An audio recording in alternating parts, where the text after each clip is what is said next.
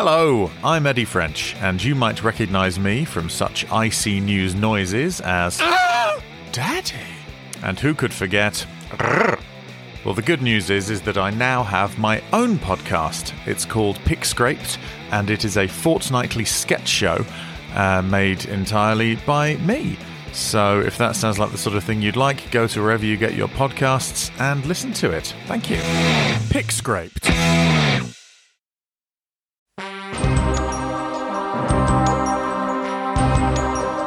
You're listening to IC News, the only network bringing you the stories from across the multiverse.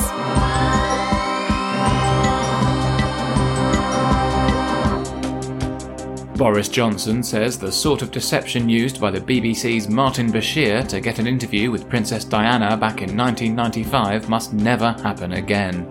Unless, of course, it's a deception about NHS funding that narrowly swings a referendum result in his favour. Israel and Palestinian militants both claim victory after a ceasefire ends 11 days of violence in the region, with Hamas claiming 'tis but a scratch, and next time they'll bite Israel's legs off. The UK makes a free trade offer to Australia.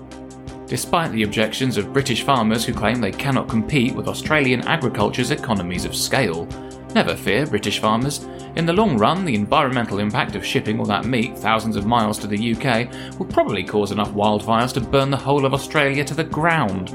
Maybe that's what Michael Gove means about the benefits of Brexit being felt in 50 years or so. And finally, Oxford University announces that it will not remove a controversial statue of imperialist Cecil Rhodes after all, proving that it's just as hard to get him off a plinth as it is to get him out of Zimbabwe.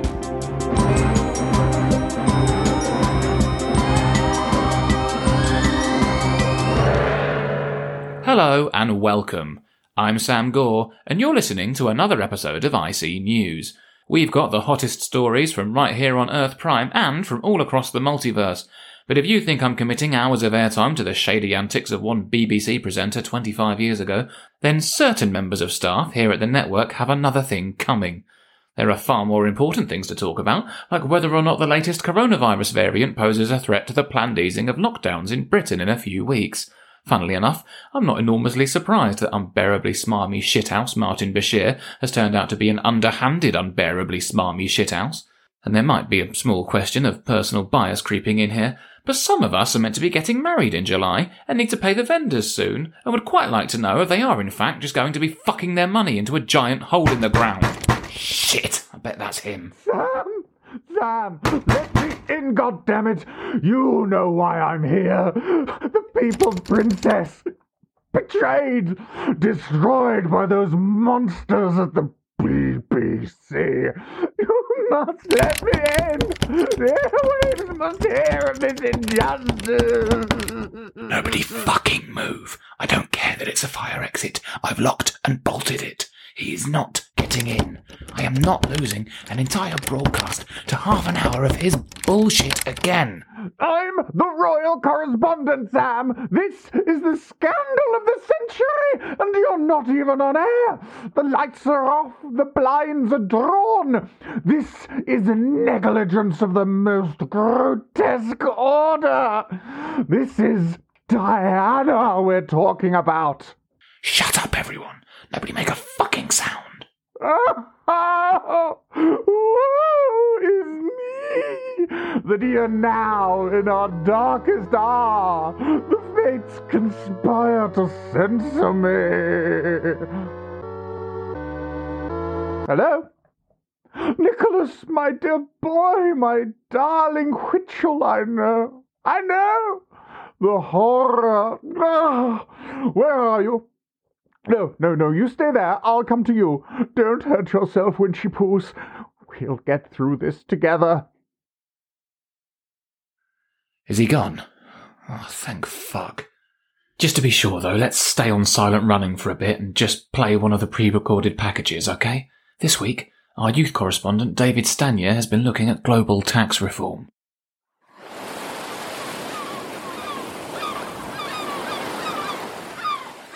Hi everyone, I'm David Stanier, the network's former work experience boy, and now highly professional full-time journalist. Thank you in advance for your congratulations. I promise to make you proud. And on top of that, I'm a man. Man. With absolutely no deep-seated psychological issues. I've got 99 problems, but a borderline personality disorder that causes me to disassociate into a state of childlike enthusiasm ain't one. That would be bonkers, wouldn't it? A man could do anything in that sort of state. Like eat too much candy, or ride a horse around town like a cowboy, butt naked. Yeehaw, cheeky. Here comes the cavalry. Or, and I'm just spitballing here, continue waging his dead revolutionary father's bloody one-man war against the rich, in a desperate attempt to win the approval of his ghost. You hear me, authorities? There's no psychological issues. Zip, nada, zilch, none, written in big letters in bubble writing. Can you count the number of issues I've got on one hand? Yes! Even if you've lost all your fingers. So never fear, Stumpy Jim. You can still be able to count all of my psychological problems, because I've got none. I'm just your average, pull yourself up by your bootstraps youth correspondent. I was born in the bullpen, son. I eat the facts. Bleed ink.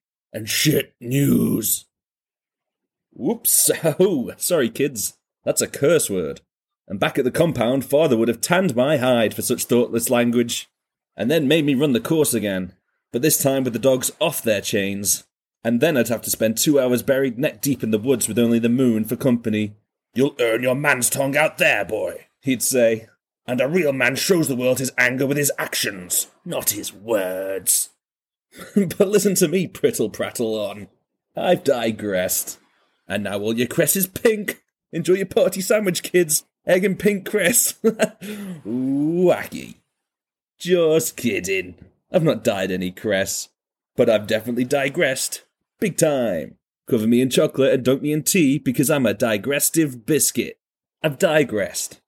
Digressed means to deviate, or to go off on a tangent. Just like the way the world has digressed from the traditional bonds of the moral social order. We've drifted away from community and cooperation towards unfettered globalism and the outright greed of corporate plutocracy. Whoa! That doesn't sound good, does it? But what can we do about it? I'm here today to talk to you about taxes, and the efforts currently being made to reform the way they're collected all over the globe. The taxman is a bit like the tooth fairy. For a bit of fun, think of a man in a bowler hat wearing a tutu. You give him something, like a tooth, or a percentage of your income, and you get something back in return, like a shiny 50p, or a functioning society. Well, the grown-up world has gone all topsy-turvy in the last few decades.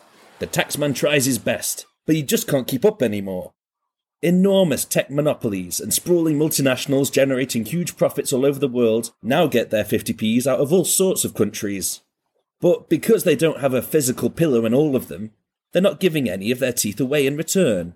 And without those teeth, the taxman can't build nice things, like shiny enamel roads, or tartar bridges, or horrifying molar hospitals.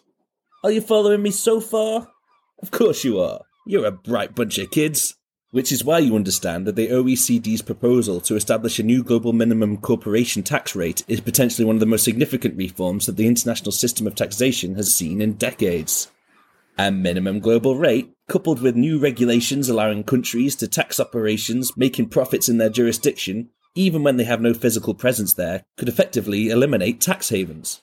Will it work? And will it actually happen? Probably not, kids.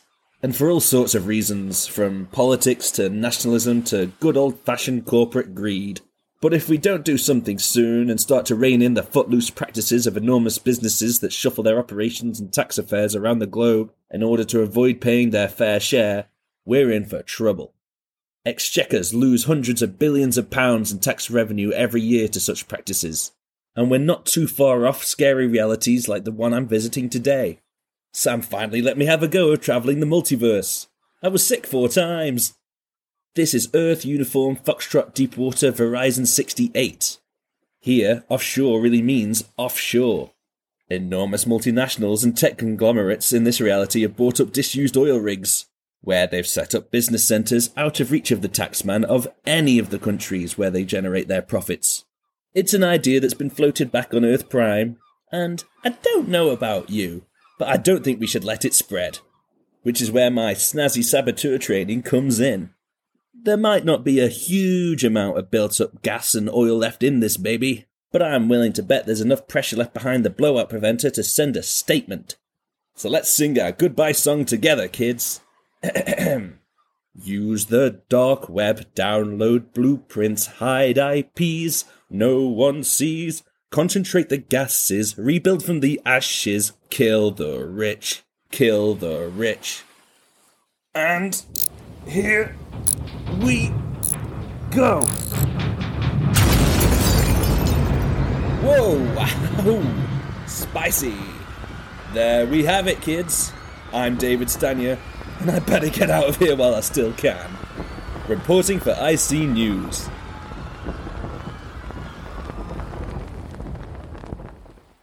Right, I haven't heard anything for a while, so I think we're probably clear to get back to our main story of the week, which is, of course, the latest developments in the pandemic. Joining us in the studio today to discuss the Indian variant and the potential impact it could have on easing the lockdown measures further in June, it's Tom King. Hi Sam, thanks for having me. And can I just say, it brings me great pleasure to come on the show today and announce the death of all hope. There's simply no need for optimism or positivity anymore. We're all doomed, and we may as well just resign ourselves to years of this unending misery right now. I'm not sure that quite chimes with the general picture of the pandemic, Tom. This new variant is an unwelcome curveball, admittedly, but I don't think things are quite as dire as all that. Variant? Oh, sorry. I was just talking about the inevitability of another full generation of Tory rule. Do you like that? I brought it with me. I thought it might serve to emphasise the sick burns I plan on dropping. Tom, stop it! You've got to be quiet! Why? Hello? I thought I heard something. Sam, I swear if you are broadcasting in there and you're not covering this, my indignation will be positively immeasurable. Who the fuck's that? It's Sebastian. You know, the royal correspondent. Oh, God, the chinless one. Yeah, that's him. He thinks we should be devoting the entire episode to this Martin Bashir Princess Diana story, and I'm not having it. What? A 25-year-old scandal? Exactly. It might be big news for the BBC, but it's not like it was the worst thing the press ever did to Diana. Well, it's not even the worst thing a BBC presenter's ever done. You disappoint me, Sam. I thought I could rely on you to honour our beloved monarchy, and this is how you treat them? For shame. I'm going to the offices of the Daily Express. They'll know how to turn this scandal into an orgy of grovelling bootlickery. Oh, thank God, I think he's actually gone this time. Let's try and get back on track, shall we? Fair enough. Right, it's been another week of the government scrambling to defend itself, Sam. This time against criticism of its delay in putting India on the red list. We're not importing much right now, but we are still bringing in fun new ways to fuck ourselves over. And how has the government responded to that criticism exactly? Oh, by wheeling out Matt Hancock again, Sam. Traditionally never a sign that things are going well. He's the never-quite-dry tenor lady of conservative scorn-mopping, a man who's somehow capable of absorbing 10 times more ridicule than any other human alive. Hancock is a bullet sponge, a human buffer, and put simply, his big justification for the delay this week was little more than a shameless and massive fucking lie. That's a serious accusation, Tom. It is, and it's borne out by the government's own figures. Hancock claimed in Parliament this week that when the decision was made to put Pakistan and Bangladesh on the red list, passengers from those countries were testing positive at 3 times the rate of travellers from India. That's just not true, and the data proves it. In fact, it shows that Pakistan was only slightly higher, and Bangladesh actually had a lower percentage of passengers testing positive than India. The delay was an unforgivable mistake, and Hancock's justification for it is complete bollocks. And what about the vaccine uptake? What? You mean the suggestion that it's people swerving the jabs that are to blame for the new hospitalisations? Well, that was Lord Lilly's suggestion this week, yeah. He claimed that selfish vaccine sceptics could see the UK locked down forever. Of course he did, because blaming the clueless unwashed rather than the obvious mistakes the government have made is just Tory 101 at this point. Unfortunately for him, that excuse is bollocks too.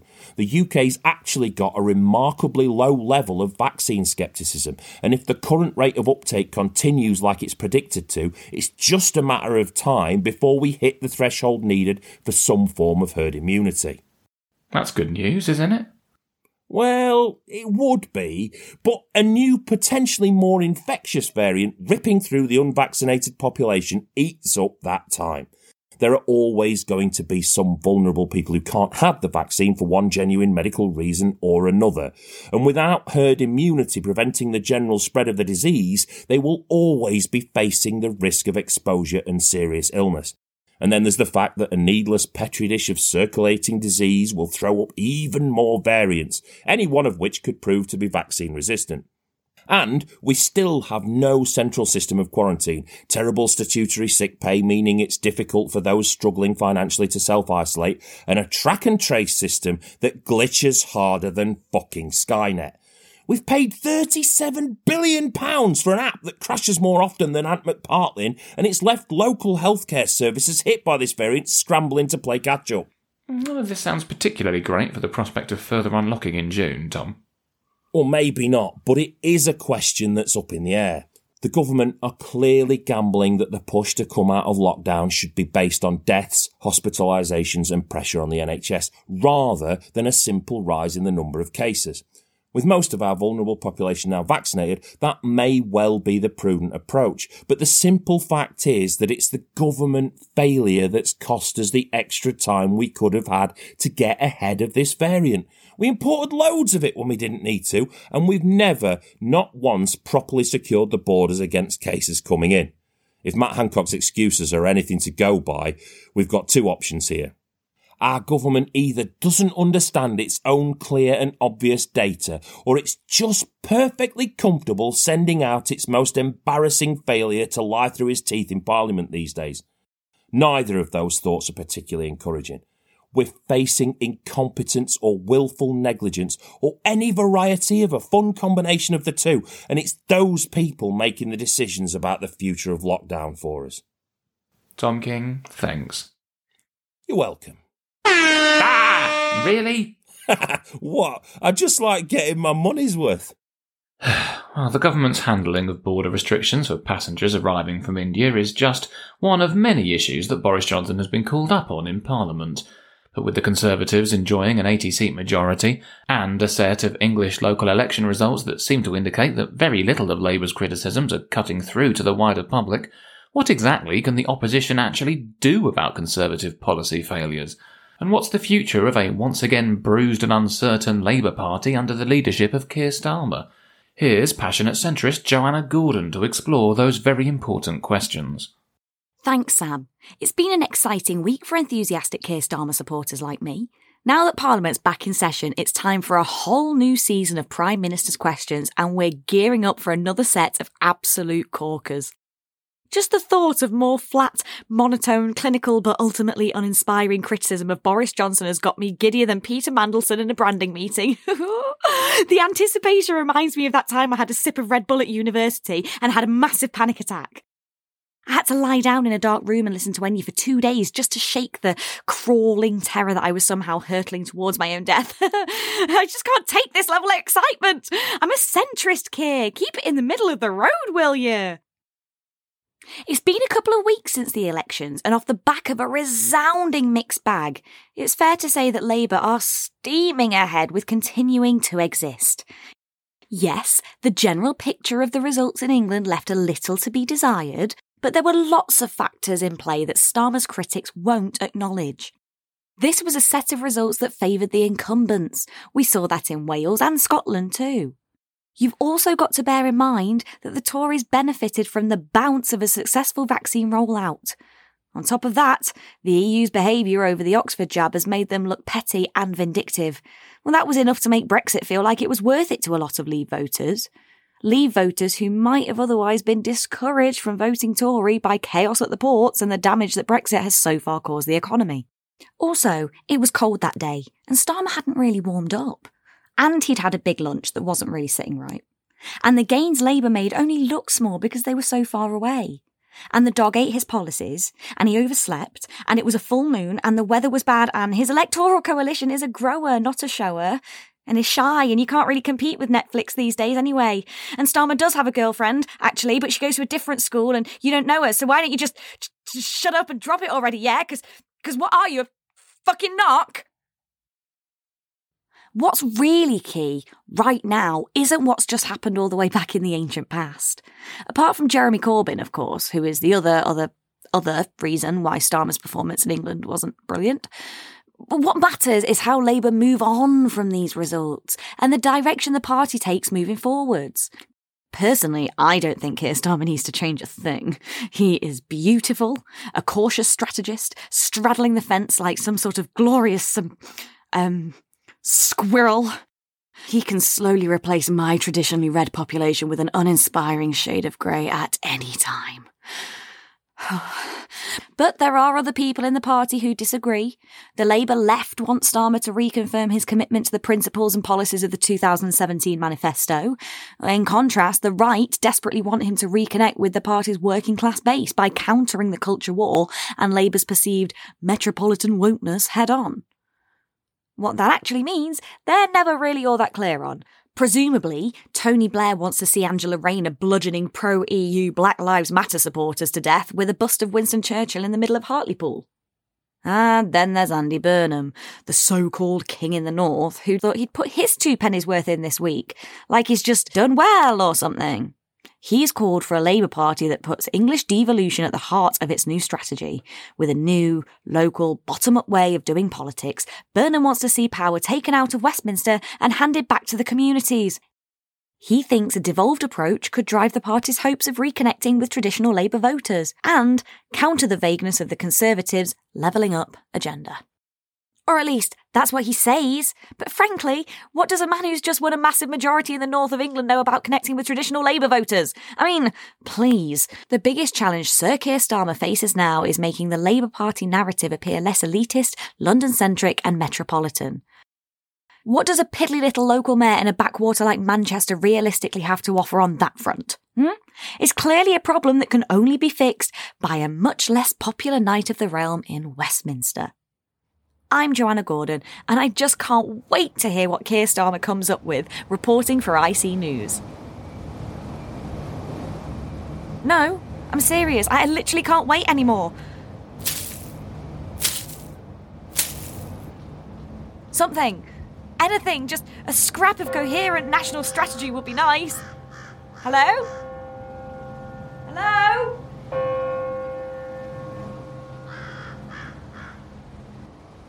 Joanna Gordon there, once again howling enthusiastically into the Labour void. That's it for today, everyone. We've successfully delivered an actual news show instead of devoting an entire broadcast to weaponising an ancient scandal against the nation's public service broadcaster. And no, that's not a defence of them, so fucking calm down in the comments section, will you? We'll be back again the same time next week, but until then, we leave you now with the headlines you may have missed. A nurse who cared for Boris Johnson when he was sick with COVID-19 has resigned over the government's lack of respect for the profession. She will now presumably go to work in the private sector, meaning ironically that she's actually ended up doing exactly what the government wanted her to do anyway. Indoor dining and live entertainment returns to England as the country is hit with a fresh epidemic of pathologically insecure stand-up comedians, all bitching in the green room that they thought of that totally original lockdown joke first. The UK is to see the world's first clinical trials for the efficacy of a third COVID jab ahead of its plans to potentially offer booster shots in the autumn, as an entire country looks at Matt Hancock and thinks to itself, God, I'm sick of these pricks. And finally, Heathrow is to open Terminal 3 for the exclusive use of passengers arriving from red list countries. Wow, what the hell? Aha! I knew it! What fresh fuckery is this? Now, Sebastian, calm down. I can explain. Is that the music? Are you finishing? How dare you? How fucking dare you? What about Diana? Sod this. You've been listening to IC News, and I'm getting out of here. Thank you, and goodbye. Get back here, you treacherous little maggot. You're worse than Bashir. She was our queen of fucking hearts.